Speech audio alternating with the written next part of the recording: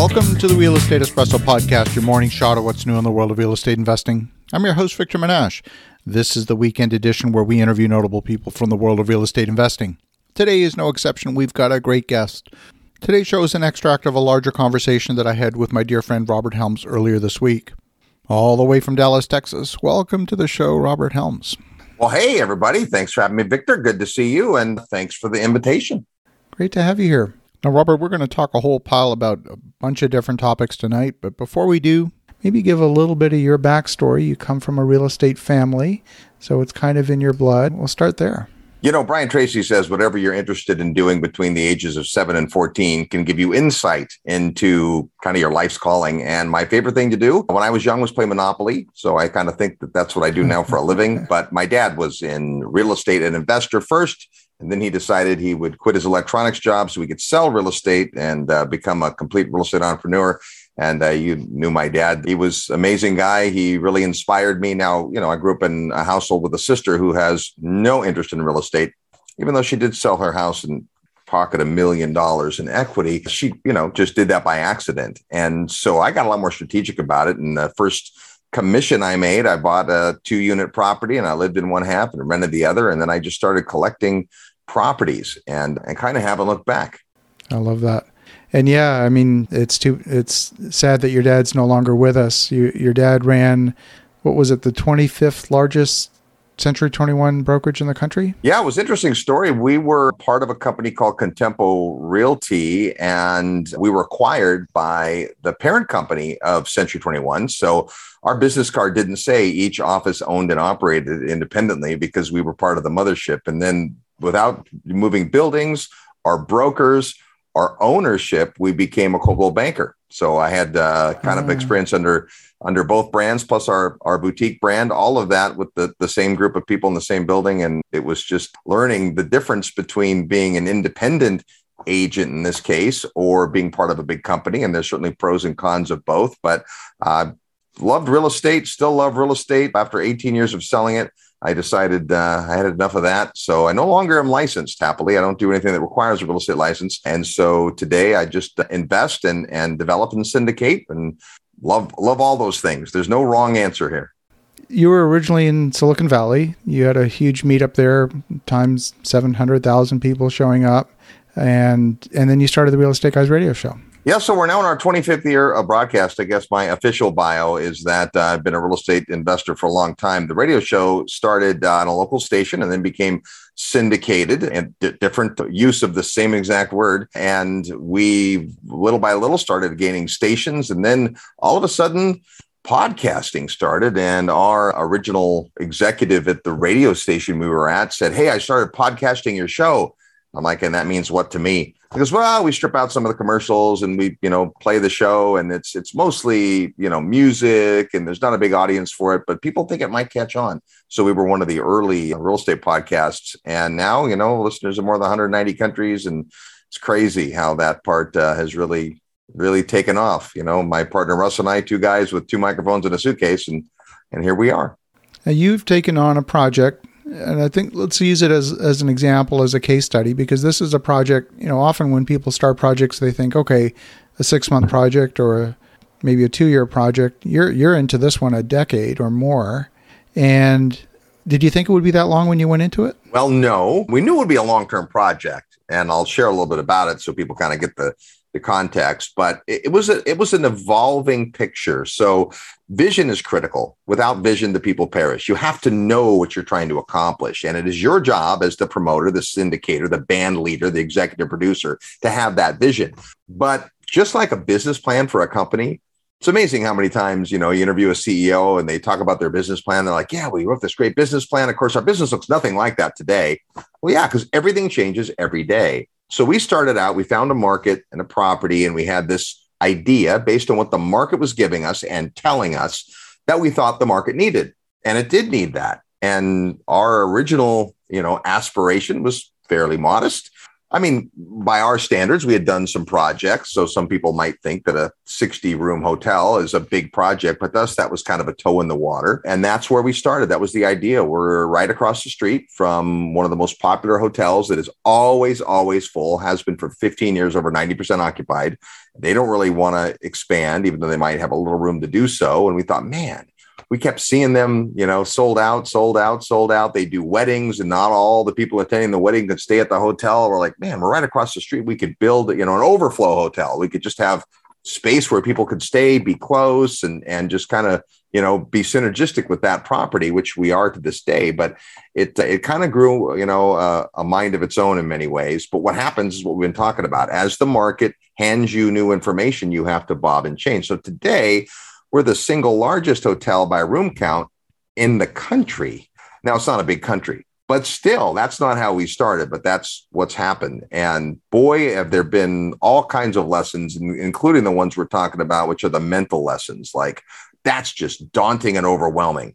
But it's not once you're, hitting your stride and once you're in the hunt. And I've visited Mahogany Bay Village several times. It's extraordinary. When you're developing a project of that nature, I mean, there's no blueprint. This was not a paint by numbers project. This was a creation that was really purpose built for that piece of dirt. You couldn't pick it up and drop that same thing somewhere else, anywhere in the world. You just couldn't. How'd you get there? Well, I believe that in real estate, and you'll hear this on our show, it starts not just in syndication, but in real estate investing with what we call your personal investment philosophy. That's who you are as an investor, what matters to you. After that, you have to find a market or marketplaces that will deliver the kind of projects and returns and risk that your personal investment philosophy dictates. Once you find a market or markets, now you got to find a team, put together your team of brokers and CPAs and just all the people that you need, if it's construction, whatever that is. And once you have the property management, once you have your team, then you find a property. And I think what people get wrong is they go buy a property. They didn't give a lot of thought to the team that was going to manage the property. Nothing worse than bringing a house or a small apartment building or a large apartment building to a property manager and go, hey, I bought this. Would you manage it? And they look and go, oh, why'd you buy that? Much better to talk to the property manager first. Here's a world-class question to a property manager. Mr. Property Manager, what can I put in your portfolio that will make you and I successful? Before you buy anything, find out where the demand is. So we went into the market, and this is the country of Belize. And Belize is a small country in Central America that's also one of the 33 member nations of the Caribbean Tourism Organization. So it feels more like a Caribbean country than a Central American country, but it's the only country in Latin America that has English as its official language. So it had a lot of reasons to like the market. We studied it for 2 years before we did anything. So back to being patient, right? I'm usually the kind of guy that wants to fire first and then try to figure out the aim. But in this case, we watched. We'd already been in a couple of international markets and we're looking for a new home, if you will, a new home away from home. And we found Belize and we found this opportunity. And we had never done hospitality. We'd done all commercial development and almost all residential investing. So my portfolio today is still mostly residential, obviously some commercial, but mostly residential. And when I'm using residential here, I would mean apartments and so forth, where people live in the property, not the financing definition. But this was what the market needed. And so just to give you a little pictorial here, this is Ambergris Caye, Belize, which is an island that's 24 miles long and 3 miles across. Canadians came here long before Americans did. So we got great Canadians that come visit and have developed and so forth. Mahogany Bay Village is down at the bottom of the island, and you see this little series of canals. This is what the property looked like before we got there. 8 streets and canals on either side. So to the front of the picture, that's the property with the on the right-hand side with the blue roofs, not the ones right in the middle of the blue roofs. That's Victoria House. That's the project I was talking about that we're across the street from.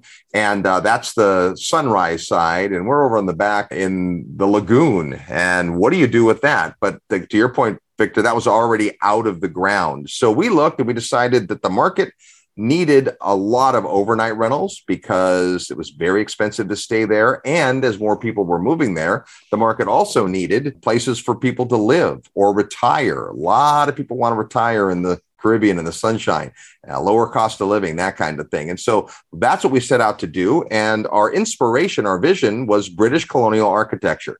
So we wanted this to look and feel, because Belize was British Honduras, and that was its legacy and background. And that was kind of the vision, what you're seeing, or the way the property was just destined to look. And here's how the units actually came out. So it's pretty close to that, I think. If you were to go there today, you'd see we have this beautiful main gate, and you see that today we're a Curio Collection by Hilton and part of the coastal living inspired residences. But it didn't start that way. It started about 8 years ago. This was one of the first days of construction out in the rain.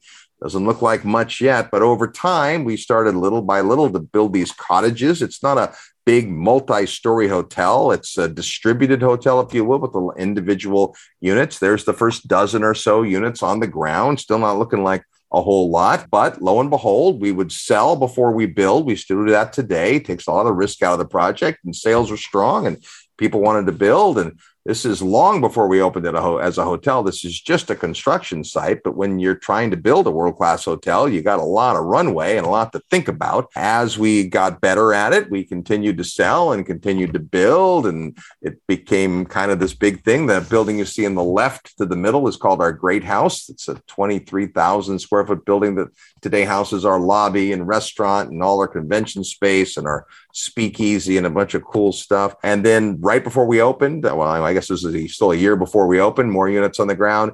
And here we were, open as a hotel with 105 units. Today, we have nearly 200 units that are open, another 50 that are under construction right now. You can see the Great House kind of in the middle there and the big Bay Club pool next to that. And so that's our quick tour of Mahogany Bay Resort and Beach Club, Curio by Hilton. Now, this particular project, you didn't really have the infrastructure locally to build this entire complex. The story around how that got put together, I mean, you didn't have to just pull the money together and boom, there was a hotel. You had to do everything. Well, we had absolutely hoped, we went to the market, and Beth is all ears, trying to understand who's here. Resources are available. What kind of teams are in place? We found out that Belize has some extraordinary craftsmen when it comes to wood, especially because they've been building, and they're still a net exporter of hardwoods and softwoods, and they've been building with wood for 100 years there. So rather than build with concrete and steel, even though our big Great House is built that way, it's wrapped in wood, so you wouldn't be able to see that. We decided to take a page out of the Belize playbook and find out what Belize was great at. And so more than 90% of every building that we have is sourced with materials that come from Belize, which is a big win for a lot of reasons. But we wanted to hire a general contractor. We interviewed anybody of substance, and there's a couple general contractors that have crews that, ebb and flow, but hover around 200, 300 people, and just nobody could do what we needed to have done. So we ended up self-contracting, bringing on a director of construction with 50 years of experience, and built a company that today is a separate company from the resort, and it's called Caribbean Homes and Exports. We build houses and furniture out of amazing Belize hardwood. And gosh, it's not how we started, but again, I had a little bit of a vision. You kind of get to the next hill, then you see a little wider picture, change your vision, get to the next hill, see a little wider vision, and the demand kept being strong and tourism kept increasing. And so we were approached by Hilton. We did not approach a brand. In fact, we made the decision early on not to affiliate with the brand because this market had never had a brand. This little island had been boutique hotels, average hotel size, 16 rooms. So no big hotels, but the Hilton Corporation came and sought us out and convinced me in about 20 minutes we ought to do it. And I got Beth on the phone, and 10 minutes later, she was convinced. She flew to their headquarters after I toured them around the property. And 13 months after that, we announced to the world that we'd be part of the Hilton brand. And that's a whole another amazing story.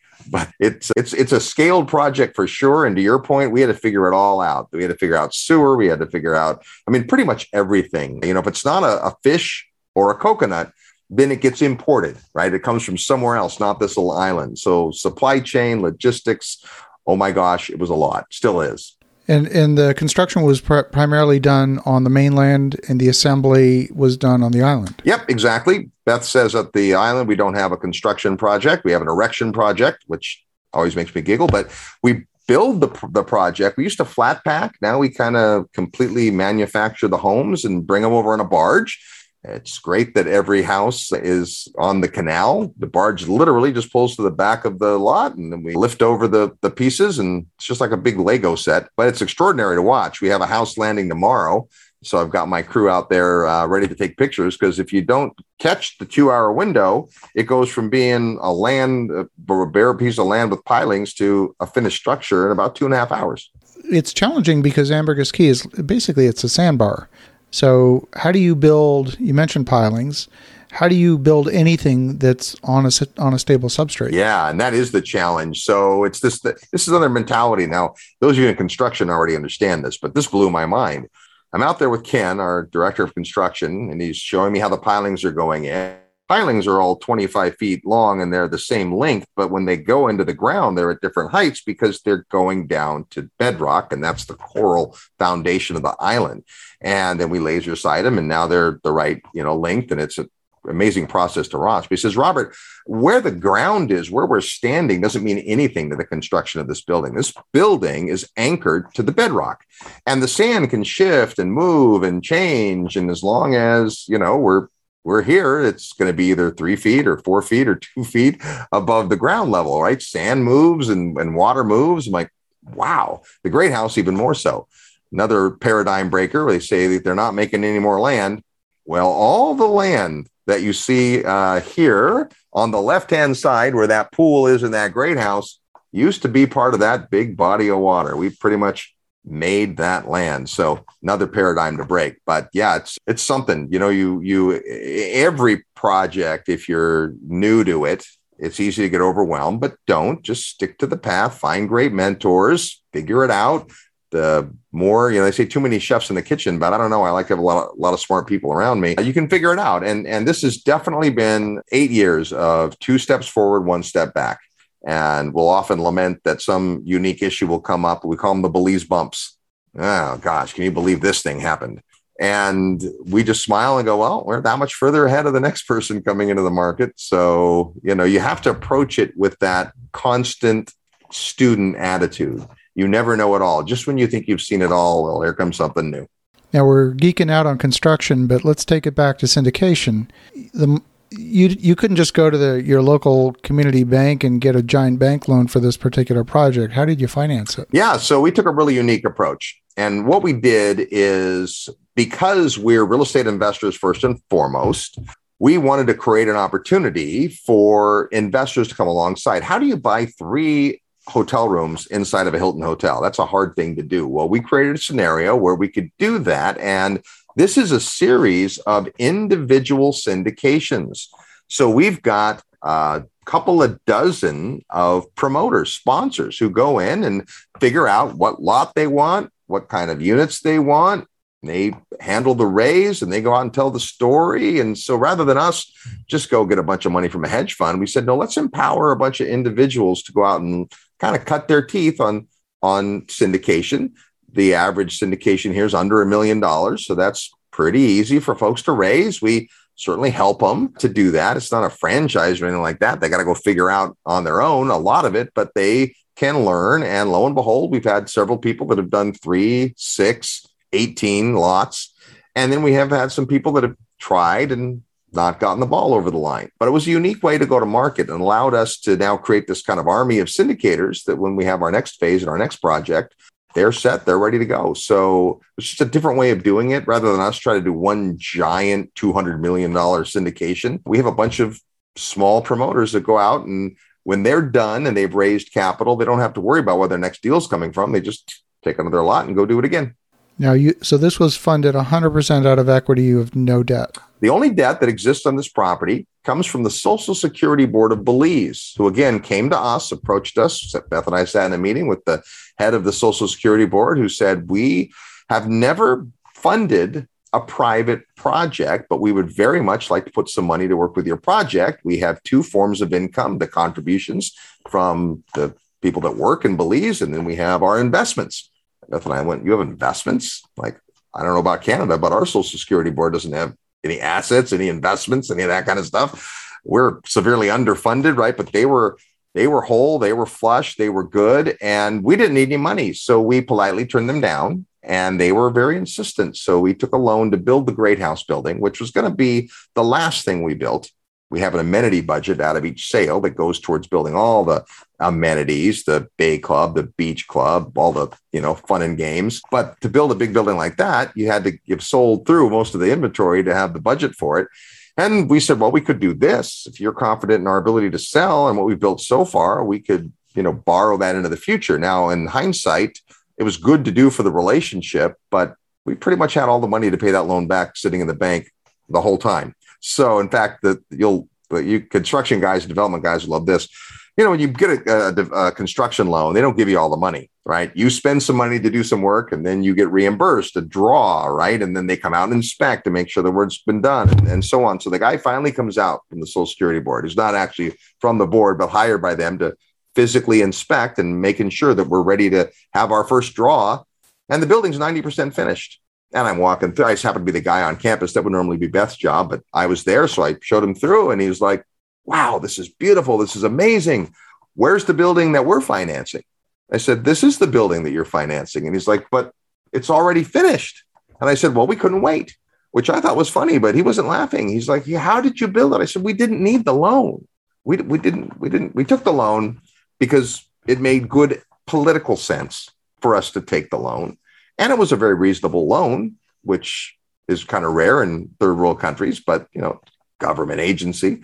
And it was great for them. It's great for us. But other than that, no, there's no financing on any of it. That's one of the downsides to the market. If you can't buy with financing, right? But the opposite side of that coin is, having developed in Mexico, we started in Mexico when there was no financing.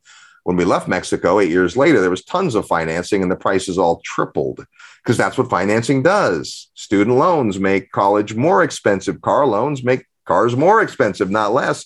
So when do you want to get, you'd like to have leverage, but you want to get into the market after the price has gone up because of leverage or before? I love that. Well, we could probably talk well into the night. I love my conversations with Robert Helms.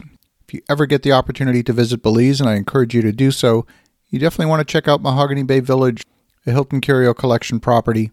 And you definitely want to connect with Robert through the Real Estate Guys radio show. He has the most amazing guests on his show.